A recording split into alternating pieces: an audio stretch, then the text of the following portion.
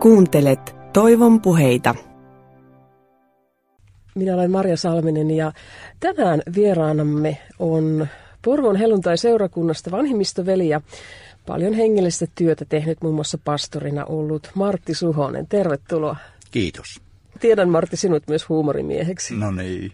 Mitäs huumorista sanoisit? Auttaako se hengellisessä työssä? Kyllä, itse olen kokenut, että siinäkin hengessäkin työssä siitä on ollut apua, mutta ihan arkielämässä ja ihmisten kohtaamisissa. Niin huumoria pärjää, se auttaa myöskin meitä selviytymään monissa tilanteissa. No mistäs Martti Suhonen tulee? Kerro vähän taustastasi. Minä olen esitellyt itseäni toisen polven siirtolaisena, koska isä oli siirtolainen, on syntynyt Karjalassa Impilahdella. Sotapakoon tuli Lapilahdelle ja nuorena miehenä ja sitten löysi sieltä vaimon savolaisen. Niin minä olen huumoria laskenut siinäkin, että isä oli karjalainen ja äiti savolainen ja minusta Raukossa tuli molempiin. Ja itse olen toisen polven siirtolainen, kun sitten työn perässä muutimme 69 vuoden lopulla Ruotsiin siirtolaiseksi ja siinä mielessä olen toisen polven siirtolainen. Ja perhettäkin on lapsia? 4 lasta on, kaikki poikia. No niin. Ja 3 ihanaa miniä ja 6 lastenlasta. No miten löysit Jeesuksen vai löysikö Jeesus sinut? Miten se tapahtuu? Kyllä kai se oli varmaan niin, että äiti oli rukoillut, kun oli odottanut minua. Ja hän oli huorskas ihminen, vaikka siis sen ajan opetuksen mukaan luterilainen. Ja hän oli rukoillut vähän samalla tavalla kuin Hanna muinoin ja kuulin vain jälkeenpäin sitten, että hän oli ikään kuin odotusaikana luvannut minut sitten Jumalan käyttöön. Ja ihan nuoresta pojasta lähtien semmoinen sisäinen kaipaus ja etsintä oli minua. Ja osittain siihen vaikutti myöskin kotiolot. Isä oli alkoholisoitunut silloin, kun minä olin meidän perheessä niin 4. lapsi. Niin isä oli alkoholisoitunut ja elimme pienessä mökissä köyhissä oloissa ja semmoinen alemmuuden tunne ja köyhyys oli. Niin se ehkä myöskin vaikutti siihen, että halusin sitten, äiti opetti rukoilemaan ja etsimään, turvautumaan Jumalaan ja pyytämään Jumalalta johdatusta. Ja sitä kautta ja sitten kirkossa aloin käymään sitten yhden vanhemman miehen moottoripyörän kyydillä ensin ja siinä totuin sitten käymään kirkossa 11-vuotiaasta pojassa lähtien. Ja siitä eteenpäin Jumala on sitten eri teitä johdattanut. No Martti, kun olet itse tehnyt paljon päihdetyötä ja siihen palaamme jonkun ajan kuluttua, niin varmasti olet myös miettinyt, että mikä se isälle tuli, että viina lähti viemään. Juu, olen miettinyt monet kerrat ja tietysti en ihan pysty täysin varmaksi sanomaan, mikä siihen johti, mutta yleensäkin ihmisen alkoholisoitumiseen ja tämmöisen päihderiippuvuuteen, siinähän on varmasti monia tekijöitä, niin ehkä hänellä se nuoruudessa ne kaverit ja seura teki sen, että hän tottui viinan käyttöön, mutta ei sitten tajunnutkaan, että se joidenkin vuosien jälkeen sitten viina ottikin hänet ja hänessä tuli sitten viinan orja ja alkoholiriippuvuus. Ja se johti varmaan siihen. Se oli osaltaan myöskin vaikuttamassa minuun, että minä aina ajattelin, että minä en ainakaan haluaisi koskaan niin tuommoista elämää itse kokea. Ja päätin vielä mielessäni silloin pientä nyrkkiä taskussa puristin ja puin, että minä en halua päihdeongelmaisten juoppojen kanssa olla missään tekemisissä. Niin, joku sanoi, että never say never, älä koskaan sano, että ei koskaan. Mutta näin minä ajattelin silloin. Niin, aivan. No Martti, sä oot nuorena jo lähtenyt etsimään Jumalaa, niin onko sä nyt säästynyt ihan täysin synniltä sitten? No en minä ole säästynyt. Joka päivä varmasti muullakin tavalla kuin ajatuksissa rikkoo Jumalan tahtoja ohjeita vastaan, mutta en nyt missään semmoisessa syvemmässä näkyvissä synneissä ole tarvinnut onneksi elää, että Jumala varjeli sitten ehkä nämä äitirukoukset ja neuvot myöskin johti minua siihen sitten, että kirkossakin kävin, mutta sieltä en saanut sitten oikein sitä, mitä kaipasin. Mutta Jumala johdatti sitten serkkuja, jotka oli uudesti syntyneitä uskovia, helluntai-seurakuntaan kuuluvia leipäviralta ja sitten myöskin lapilahtelaisia, niin helluntai-seurakunnan uskovia, jotka ottivat yhteyttä minunkin ja pitivät kokouksia siellä Ja oli semmoinen etsintä ja kaipaus minua silloin 15-16-ikäisenä, rippikouluikäisenä. Kävin rippikoulun, niin erikoinen kaipaus oli silloin. Ja kävin hakemassa sitten, etsin niin kuin sitä sisäistä lepoa ja rauhaa ja tyydytystä, niin kävin jehovalaisten vaartiotoiden tutkielmissa mukana ja sitten rauhanyhdistyksen tilaisuuksissa ja köyristyväisten seurassa ja herättäjän juhlille ja kaikissa. Ja oli omasta mielestäni silloin niin hyvä malliuskovainen, että en kahviakaan juonut. Ja ruokarukoukset piti ja tuntui hyvältä, kun naapuritkin huomasi sen ja sanoi, että vaikka on isä tuommoinen, mutta pojassa on mukaan hyvä. Mutta siitä huolimatta se elämä ei tyydyttänyt minua ja se johti siihen, että minä sitten pitkien miettimisen jälkeen sitten uskaltauduin mukaan sinne helluntalaisten järjestämään hengelliseen kokoukseen ja sitä kautta Jumala johdatti sitten minua eteenpäin ja löysin sitten Lapinlahden helluntalaisseurakunnasta hengellisen kotiin ja viidyn sinne vuonna 1966. No niin, monta on vuotta tullut Herran seurassa kuljettua. Martti Suhonen, tämä ohjelman nimi on Kutsu vapauteen, ja osaatko määritellä tai sanoa, että mistä Jeesus on sinua saanut erityisesti vapauttaa? No itse en henkilökohtaisesti, kun en ole ollut päihderiippuvainen enkä näissä näkyvissä synneissä, koska nuorena jo sain löytää Jeesuksen.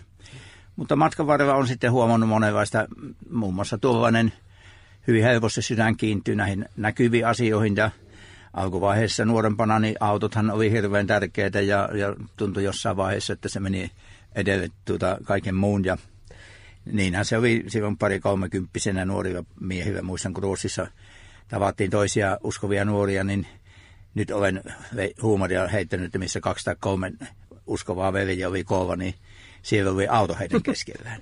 Nyt 60-vuotiaana sitten, missä 2 tai 3 uskovasta on koolla, niin siellä pilletit on heidän keskellään. Että näin se muuttuu. En voi sanoa, että olisin semmoisessa näkyvissä synneissä, mutta monia muita sellaisia asioita, riippuvuuksia ja on kokenut. Ja Pyhä Henki osoittaa sitten, aina on osoittanut, että tuossa kohtaa pitää kurssia korjata ja tehdä parannusta. Ja kyllä sitä on joutunut sitä parannusta tekemään. Ihmissuhdeongelmia on joskus ollut, minua on ymmärretty väärin tai minä olen ymmärtänyt toisia väärin. Ja perheessäkin joskus on aina aviopuolison kanssa ollut, mutta Jeesus on auttanut kuitenkin kaikissa. Että nyt tuli 50 vuotta vaimon sama entisen tyttöystävän kanssa odottu yhdessä nykyisen vaimon kanssa. No kerro nyt, että miten se vaimo löytyi. No hän löytyi sitten, kun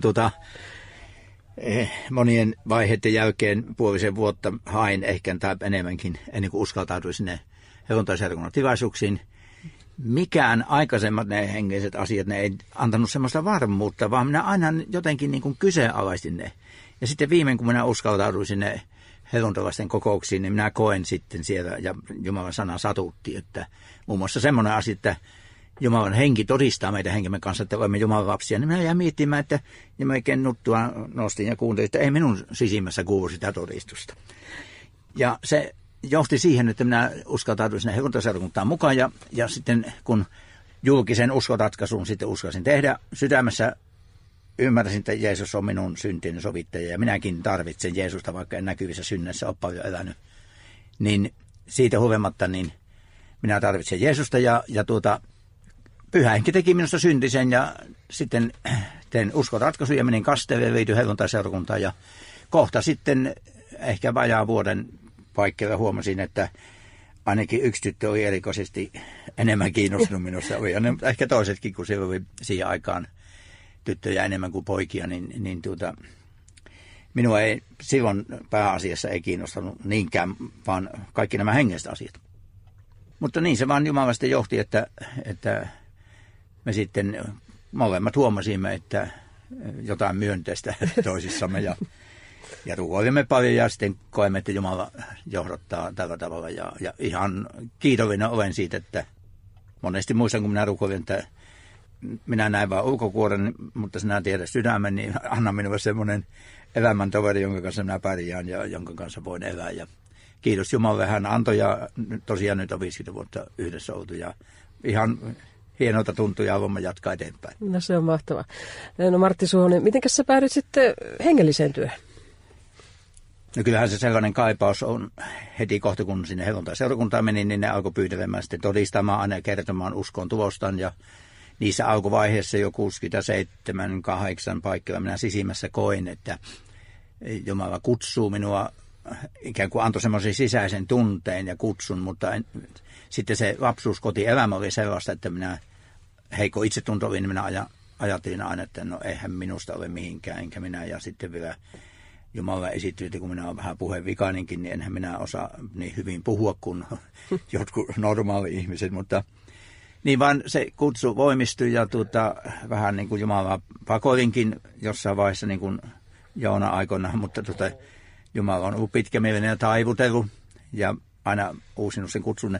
Sitten Ruotsissa olin ensimmäisen kerran Israelissa käymässä, niin Pauli Karppisen oli mukana matkanjohtajana. Siellä voimakkaasti koin, että Jumala puhui profetian kautta ja muistutti, että hän haluaisi minua niin kuin evankeliumin työhön kokonaisemmin. Niin siellä mä ensimmäisen kerran tein lupauksen Jumalalle, mutta sitten, ja se oli 77 vuonna, 1977. Mutta sitten siinä tuli sitten monia asioita ja Silvo Vihonen onnistui sitten sotkemaan niitä asioita, että minua ymmärrettiin väärin ja minä ymmärsin väärin ja minä vähän katkeroitin kuin uskovaisiin siinä, kun ylikäveltiin. Ja sitten minä ajattelin, että jospa minun tehtävä ei olekaan sitä hengessä työssä. Ja siksi sitten muutettiin, 11 vuotta oltiin Ruotsissa, sieltä muutettiin Nastavaan sitten ja minä ostin yrityksen siellä ja olin sitten siinä yrityselämässä 6 vuotta. Kutsuvapauteen ohjelmassa on vieraana Porvoon helluntai-seurakunnasta vanhemmistoveli Martti Suhonen. Kerroit tuossa, että muutit aikoinaan Ruotsista Suomeen ja ryhdyit yrittäjäksi. Mitäs sen jälkeen tapahtui? Joo, vuonna 1980 muutimme Ruotsista Suomeen ja kun ei oikein muuta kautta avautunut Suomeen muutto, niin sitten oli autokorjaamon myynnissä tuolla Nastavassa, niin mä sitten siihen tartun ja ajattelinkin, että jospa hengellinen työ ei olekaan minun elämän tehtävä, vaan sitten päätin, että minä tein työtä käsilläni ja elätän perheeni sillä tavoin. Ostin sen yrityksen, mutta kun sen yrityksen olin kerennyt ostaa, niin minä sisimmässä koin heti jo semmoista, että nyt minä tein väärän valinnan. Mutta en pystynyt enää siinä vaiheessa perumaan. Olin jo tehnyt melkein 100 000 markkaa lainaa, ottanut sen yrityksen ostamisen. Ja sitten talo oli myynnissä jo Ruotsissa. Emme kyllä saaneet sitä heti myytyä siellä Ruotsissa. Mutta vuonna 1980 elokuun 1. päivä sitten aloitin tämän yritystoiminnan Nastavassa. Ja autokorjaamo maalaamo rengasliike oli siinä. Ja yksinäni aloitin sen homman. Niin oliko se 2-3 päivän päästä tuli yksi nuori mies kyselemään, olisiko sulla töitä. Minä sanoin, että no saattaisi olla, näyttäisihän noita olevan, mutta mikä sulla on palkkavaatimus? No maksa, minkä haluat. Minä tarvitsin hänelle sen tuntipalkan, joo kyllä se sopii tuumasi. Mä vähän kyselin, että miksi, ootko sä minkä verran ammattimies, ja no en ole mitään ammattikouluja käynyt, mutta muuten oon. Mä vähän niitä tehnyt, koska sopisi aloittamista huomenna. Ja hän tuli ensimmäisellä viikolla, kun minä olin aloittanut sen yrityselämän, tuli minulle töihin. Minä olin 6 vuotta pitänyt sitä firmaa, kun mä lopetin, hän oli koko ajan minua töissä ja eikä kertaakaan pyytänyt palkankorotusta, mutta oli todella pätevä ja hyvä mies, vaikka ei ole ammattikouluja käynyt, mutta teki lattiasta kattoon kaikki autot laittoi kuntoon. Niin minulla oli siinä rengasliike ja automaalaamo ja autokorjaamo.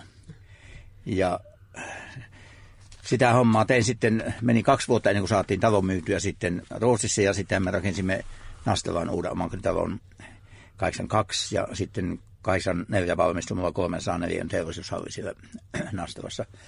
Niin muistan, kun monet kerrat se sisäinen paine oli siitä, että minä olen väärän valinnan tehnyt, oli niin kuin tuossa alussa mainitsin, että oli niin kuin Joona pakoon matkalla.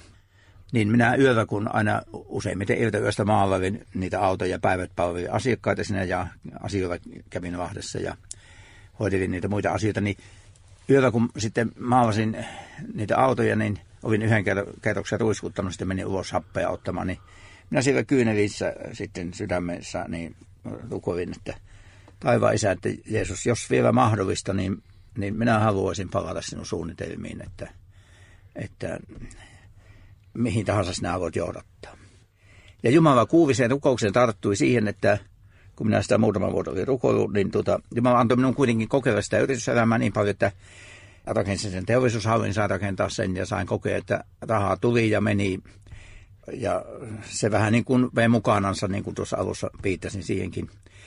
että kun sitä rengasmyyntiä oli ja raha liikkui hyvin, niin en minä kuin 100 vaan laskin silloin, että 10 kannattanut eikä markkoja laskea. Tuntui niin hyvin menevän.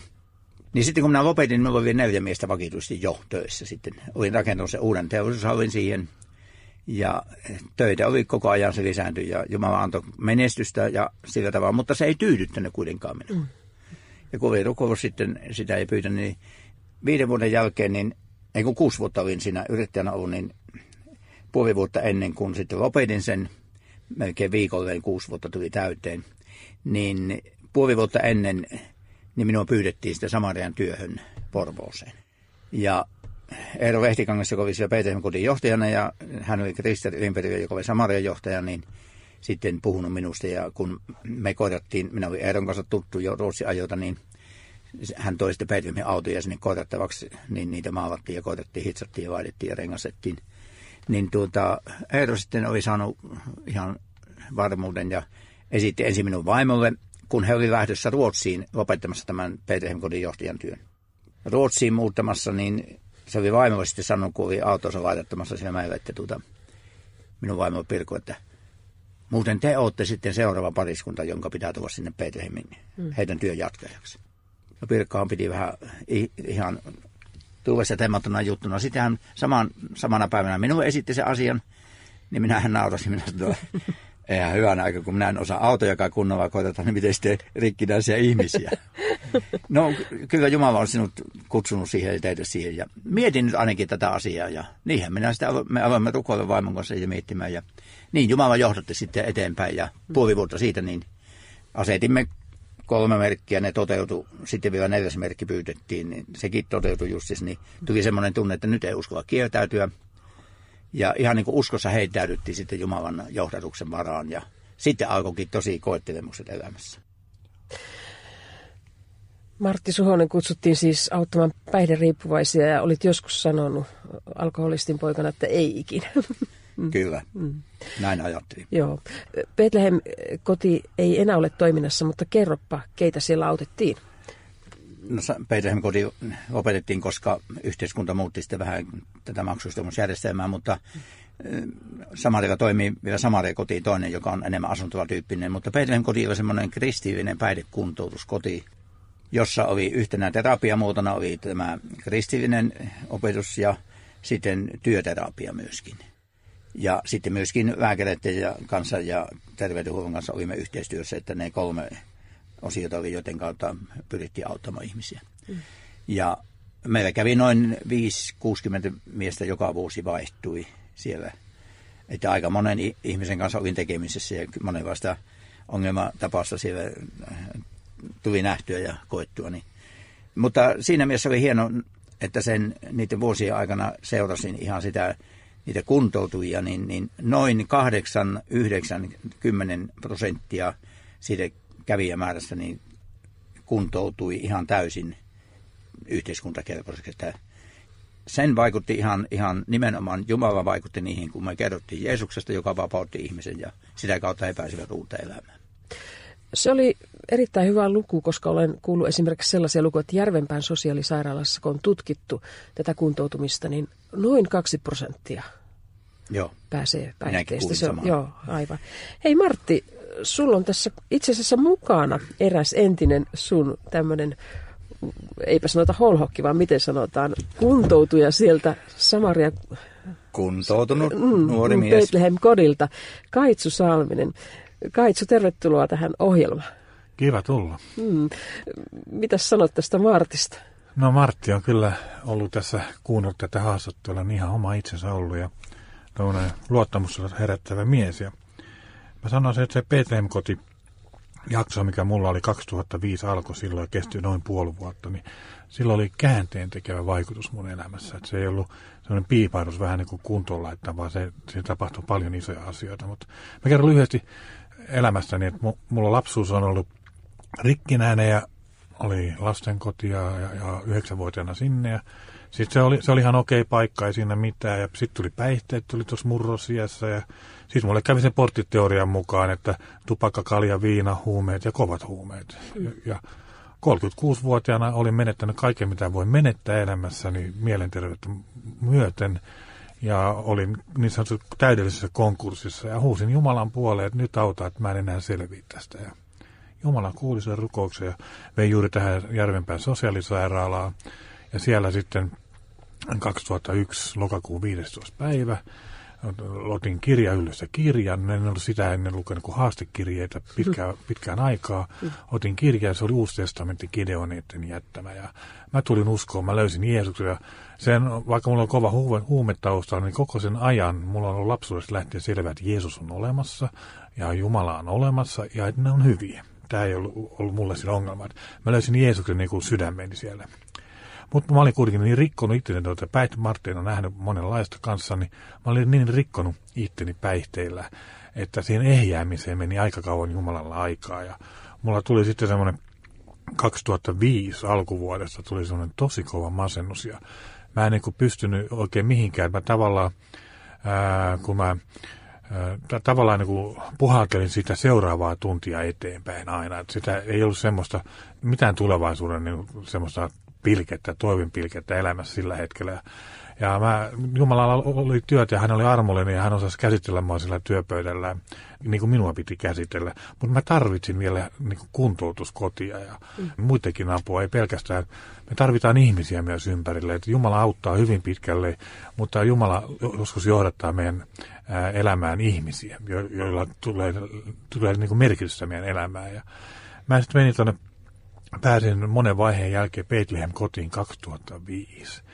Ja mä olin siinä kunnossa, että mä en oikeasti jaksanut tehdä yhtään mitään. Mä olin niin kuin tosi huonossa niin sanotusti hapessa. Että mä ei niin kuin kiinnostunut oikein mikään tälle. Mutta mä asun siellä yläkerrassa. Se oli semmoinen puurakennus, siinä asui 10 miestä siinä talossa. Ja mä olin siellä ylhäällä omassa huoneessa ja Martti tuli sitten sinne reippaasti, taisi olla kumisaappaat jo jalassa, en tiedä, mutta tuli pyytämään, että lähtisi vähän hommiin.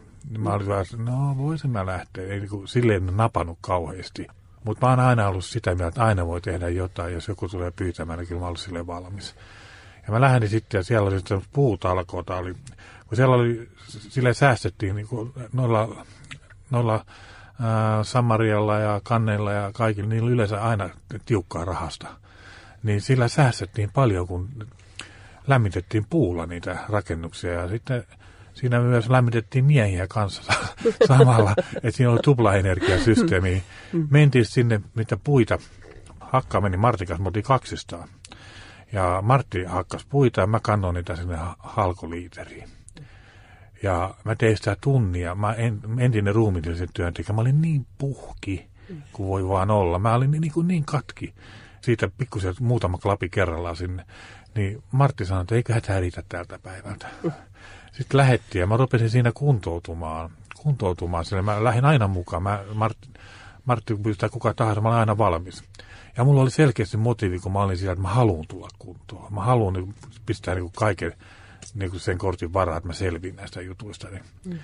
Sitten oli mennyt parisen kuukautta mennyt ja mä olin sosiaalitoimistossa saanut tämän paikan tuonne Bethlehem-kotiin. Ja siellä oli semmoinen Gunnel Gustafsson, semmoinen iäkkäämpi ymmärtäväinen nainen, joka sai mut tuonne Bethlehem-kotiin sitten järkättyä. Niin mä olin siellä hänen luonaan juttusilla, niin mulla oli suu täynnä konsontti, että niinku ei mitään, ei jaksanut puhua, puhalteli vaan. Ja tälle, että mä olin niin huonossa kunnossa parta niin kuin kunnon uskovaisen parta oli. Ja se oli, niin se silleen mä tosi huonosti pitän itseästä huolta. Mutta sitten nämä tuli pari kuukautta sen jälkeen. Se Bethlehem-kodissa oli aina kahvia tarjolla. Mä oon kahvimiehiä. Siellä oli aina kahvia tarjolla. Se oli niin kuin mahtavaa. Ja sitten tuli pullaa ja kaikkea, mitä siellä nyt olikaan. Niin mä olin ollut niitä halkoja hakkaamassa, mä olin jo omatoimisesti siellä ja olin silleen jo kuntoutunut aika paljon. Mä tulin siihen keittiöön, missä oli sitten kunnelkustassa ja nämä oli tullut katsoa, miten siellä Kaitsulla oikein menee. Niin mä näin ne siinä istumassa, että joo mä käyn tuolla suihkussa, kun oli hiestä märkää, että mä käyn suihkussa tuolla tuun takaisin. Sitten mä tulin siihen pöydän päähän istumaan, ne jutteli siinä keskellä, ne pyöritteli, sitten kunnella, oot sä Kaitsu? Mä sanoin, että joo. Oli niin muuttunut, tullut valot silmiin, iloa, hymyä, partaalle ajettu. Oli tullut niinku ihan uusi mies istu siinä. Ja tämä oli niin huikea juttu. Ja se, mitä mä koin siellä Betlehem-kodissa, mä koin Martin aikana, mä olin Martin aikana ja siellä oli Riitta-Liisaa, Maijaa ja Hannu ja Eki, niin mä koin lähimmäisen rakkautta. Mua kohdeltiin, niin kuin mä en ollut mikään nobody niille. Mä olin tärkeä. Ja mä koin sen lähimmäisen rakkautta ja Martti oli isähahmo siellä. Isähahmot joutuu joskus laittaa rajoja ihmisille. Se kuuluu vaan siihen hommaan. Ja siitä ei välttämättä aina saa suosituspapereita joka kerta. Mutta se oli hänen hommansa. Mun mielestä hän teki sen hienosti. Ja sitten vielä yksi, minkä mä haluan kertoa. Oltiin yhtä vajaa tai autotallia tai jotain tämmöistä varastorakennusta pohjatöitä tekemässä. Betonia laitettiin, sieltä tuli putkesta ja sitten se pitää vähän sörkkiä tälleen, että se niinku ilmat lähtee sieltä. Ja mä olin siellä saappaiden kanssa siellä tekemässä sitä ja se oli kova homma. Se oli oikeasti raskasta hommaa, betoni liikutellaan sörkki. Se oli ohi ja saatiin homma tehtyä. Ja sitten mentiin sinne kuistille, niin siellä pestiin sitten saappaita, niin Martti rupesi peseen mun saappaita. Ne oli mun jalassa. Mulla tuli vähän niin kuin se fiilis niin oikeasti niin kuin Pietarille Jeesuksen kanssa. Mutta ihan oikeasti, että se on niin kuin vanhimmista veli johtaja. Nauraa siinä ja pesee mun saappaita. Tämmöinen sydän Martilla on. Martti Suhonen, miltä tuo Kaitsu Salmisen muistelu kuulosti ja kehut? Ja motto on hyvä. Aina voi tehdä jotain. Hyvä. Niin, kyllähän se ihan hyvältä tuntui ja kiitollinen mieli tuli siitä. Ja nämähän ne nyt oli sitten pääasiassa semmoinen tekijä, joka niin kuin antoi sen palkinnon ja jaksoi tehdä tätä työtä. Että silloin kun siihen työtehtävään minua pyydettiin, minä olin silloin siinä yrityselämässä, niin tarjonnut itseäni Jumalalle ja olin sanonut, että jos Jumala avaa minua tehtäviin, niin minä olen valmis tekemään, mitä Jumala avaa ja missä minua tarvitaan. Mutta minä en pyri mihinkään, ja jos vaikka hengelliseen työhönkin, niin minä en määrää palkkaa. Ja sen jälkeen puoli vuotta, niin kuin äsken mainitsin, niin Jumala sitten avasi nämä Samarian työ minulle, ja minua pyydettiin, ja vaimoa pyydettiin siihen työhön silloin mukaan 86. En määrännyt palkkaa, ja sen jälkeen en ole kertaakaan hakenut työpaikkaa, enkä ole kertaakaan määrännyt palkkaa. Jumala on pitänyt kuitenkin hyvää huolta. Tosin, niin kuin äsken viittasin, niin sitten tässähän heti kohta, kun puoli vuotta kerkisin olemaan siinä, tai niihin aikoihin, kun minä lupauduin, sitten annon lupauksen, että me tulemme. Ja sanoin vielä Kristille, kun hän kysyi, niin vastasin, että en uskalla kieltäytyä, mutta minä en tiedä, miten mä tämän firman saan loppumaan. Nastavasti joudumme myymään, minä joudun myymään firman, lopettamaan tämän ja kaikki, ja omakotitalon myymään ja lastenkoulun käynnit ja kaikki. Niin niihin aikoihin minulla ilmestyi tuo vasempaan reiteen semmoinen pieni kyhmy sitten, ja sitten alkoi ne tosi koettelemukset. Ja niitä kesti sitten monta vuotta. Puoli vuotta ennätin olemaan siinä hoitokotityössä sitten, kun olin sitten leikkauspöydällä, ja vasemmasta reitestä leikattiin tuo sarkooma, 4. asteen sarkooma. Mutta Jumala paransi sitten kuitenkin, kun se uusi niin kuin kuolemantuomio annettiin siitä, ja sanottiin, että tähän ei teho sytostaatit eikä sädeitykset, muuta hoitokoinea ei ole kuin leikkaaminen.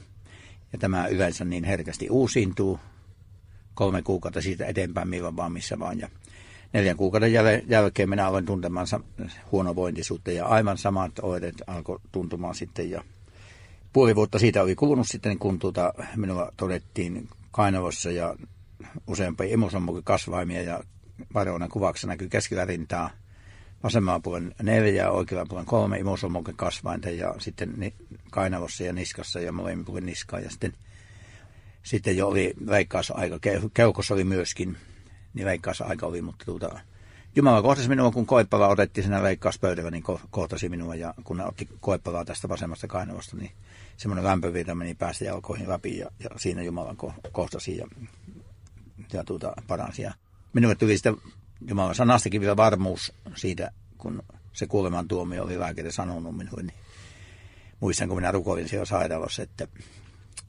Jumala, anna minulle joku vastaa sanasta, että nyt minä luen peikolla evankeliumia, mutta tavallaan en lue, mutta anna joku vastaus sanasta. Ja jäi niin mieleen, kun minä sitten päivällä, meitä oli useampia siinä huoneessa, niin siinä toiset oli päivätorkulla ja minä rukoilin tämän rukouksen ja avasin raamattuni, niin se auki niin täältä Filippiläiskirjeen kohdasta. Minä sen vielä on alleviivannut, minulla on sama raamattu tässä mukana, jossa Paavali kertoo siellä, että hän oli vankilassa, kertoo, että koko vankila vain tieto on tullut, että hän on kahveessa Kristuksen tähden täällä.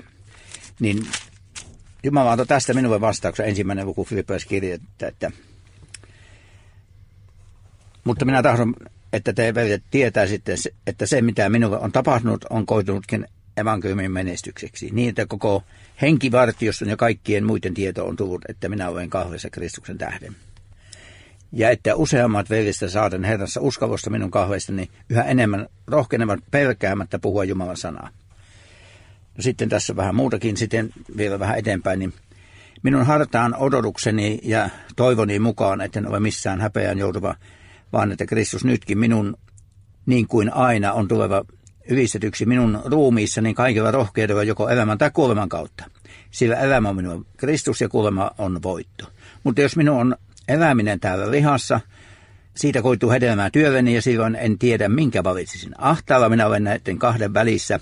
Halu minulla olisi täältä eritä ja olla Kristuksen kanssa, sillä se olisi monin verroin parempi, mutta teidän tähdenne on lihassa viipymisen tarpeellisempi. Ja kun olen tästä varma, niin minä tiedän jääväni eloon. Ja viipymäni kaikkien teidän luonnonne, teidän edistymiseksenne ja iloksenne uskossa. Ja että teidän kerskaamisenne minusta olisi yhä runsaampi Kristuksessa Jeesuksessa, kun minä taas tulen teidän tykönne. Voiko enää selvemmin vastaus löytyä sanasta? Tämä on minun rohkaisu, ja niin kuin äsken mainitsin, niin sitten toinen tekijä on se, kun näkee näitä niin Kain ja monia muita sitten näitä henkilöitä, jotka on Jeesus saanut kohdata ja antaa uuden elämän ja näkee sen muutoksen, niin näiden avulla on sitten jaksanut tähän päivään asti. Kutsuvapauteen ohjelmassa on vieraana Porvoon helluntai-seurakunnasta vanhemmistoveli Martti Suhonen. Paljon olet ehtinyt elämäsi aikana, olet ollut pastorina ja 15 vuotta Samaria työssäkin auttamassa päihderiippuvaisia. Kerropa, että millä tavalla Jeesus vapauttaa, jos puhutaan nyt päihderiippuvuuksista? Eli mitä tällainen henkilö eniten tarvitsee? No mitä itse olen matkan varrella, elämäni varrella nähnyt ja kokenut, niin se ei riitä päihdeongelmaiselle eikä ehkä kenellekään, että jos ihminen kokee pahaa oloa ja ahdistavaa oloa sisimmässänsä, että rukoillaan ja taputetaan olalle vai toivotetaan Jumalan siunausta, se ei riitä, vaan tarvitaan rinnalla kulkijoita. Minun nuorin sisko kuoli 34-ikäisenä, ajautui vääränlaisen seuraan ja alkoholisoitui ja sitä kautta tuli huumeet, tai ei huumeet, mutta alkoholikorvikkeet ja sitten nämä bensoriippuvuus ja itsetuhoajatukset ja 34-ikäisenä hän sitten lääkkeiden yliannostukseen menehtyi. Ja se on minua monesti puhutellut ja mietityttänyt ja olen siitä monesti nostanut sitä asiaa esille, että kun nuoren sisko seurakunnassa kävi kyllä ja oli nuorena uskossa ollut vähän aikaa, niin kävi siellä ja hänen puolesta rukoiltiin, mutta kun ei ollut rinnalla kulkijoita, niin se aina meni takaisin siihen. Niin sitten erään kerran hän onnistui niissä, useamman kerran yritti lääkkeestä lopettaa itseään ja sitten viime onnistui ja 34-ikäisenä kuoli ja jäi 7-vuotias tyttö. Niin se on puhutellut minua, että tarvitaan muutakin kuin rukousta ja ovalle taputtamista. Ja esimerkiksi Kaitsun kohdallakin, niin minä ymmärrän, että jos sinä et olisi päässyt sinne hoitokotiin ja jos ei ollut henkilöitä, jotka sinun kanssa kulki kappaleen matkaa samaa tietä tukien sinua, kannustaa, rohkaisten ja auttaen, niin kuinka olisi, että olisikohan selvinnyt uuteen elämään? Niin, tässä on mukana Kaitsu Salminen, joka on ollut tuolla Samarian Bethlehem-kodilla. Miten vastaat tuohon Martille? No joo, niin kuin sanoin, se oli käänteen tekevä juttu ja sitten semmoinen mies, jota oma lapsi oli otettu pois aikoinaan, on nykyään pyhäkoulussa ja vetää lastenleiriä ja on nuorisotyössä, varhaisnuorisotyössä, katutyössä. Silleen niin Jumalan kunniaksi sanoin, miten on niin kuin muuttunut. Mä tunnen, siinä kun se käännekohta elämään tuli, niin katso taaksepäin, ei ollut kauheasti kivaa katseltavaa.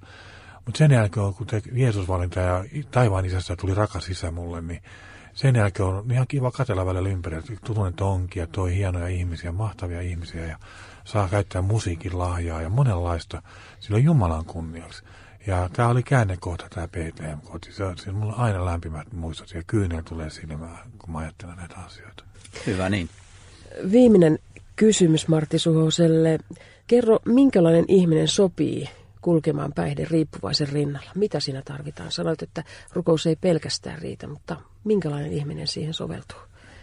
Semmoinen, joka itse on saanut Jumalalta aivan kuin kutsun ja myöskin lahjan tähän ja sellaista voimaa ja ei sitä omissa voimin käsittääkseni jaksa. Mä sanoisin, että siihen tarvitaan henkilö, joka on luja ja täynnä armoa ja totuutta. Tulee mieleen moniakin päihderiippuvaisia, jotka päihdekodissa on ollut, niin aina sitten rohkaisen se, että kun monesti on tullut niin, että jossakin on tavattu, niin joku tulee tervehtimään ja sanoo, etkä tunne, etkä muista. Minä että no ei. No minä olin silloin päihdehemissä siellä ja sinä olit silloin siellä pomona ja mitä sinulle nyt kuuluu, miten menee? No ihan hyvin. Niin minä sanoin vähän niin kuin ne sosiaalivirkailijat sanoo Kaitsussa, että eivät he menneet tunteet ja oli niin mies muuttunut, sanovat siinä kahvipöytässä. Minä voin kysyä, että onko se niin huonoa kuntoa mennyt? Ei, vaan niin hyvä kunto. Niin minäkään en tuntenut näitä. Monia on tavannut, jotka on tulleet päihdehemissä meidän työn kautta uskoon ja sitten ehkä jatkaneet jossain muualla ja sitten saaneet rinnalla kulkijoita ja seurakuntayhteyteen, kun on päässeet, niin sitten he on päässeet normalisoitumaan normaalielämään. Mutta sitten myöskin seurakuntatyö aikanaan niin tapasin monia ja huomasin, että sekään ei riitä, että jos tosiaan joku ihminen tulee kokoukseen ja jättäytyy siellä.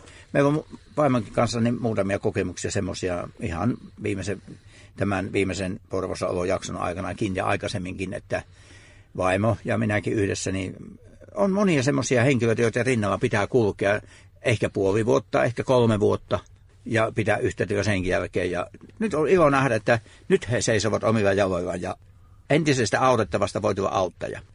Ja tuohon, kun kysyt, että minkälainen henkilö siihen sopii, niin sanoisin, että ainakin silloin ennen tuohon työhön, kun Jumala minut ohjasi siihen. Minä luulin, että minä pääsen suoraan, Jumala vei minut johonkin seurakuntatyöhön, mutta Jumala veikin tätä kautta sitten minut. Ja minä olin päättänyt, että minä en halua missään tekemisissä olla päihdeongelmaisten kanssa.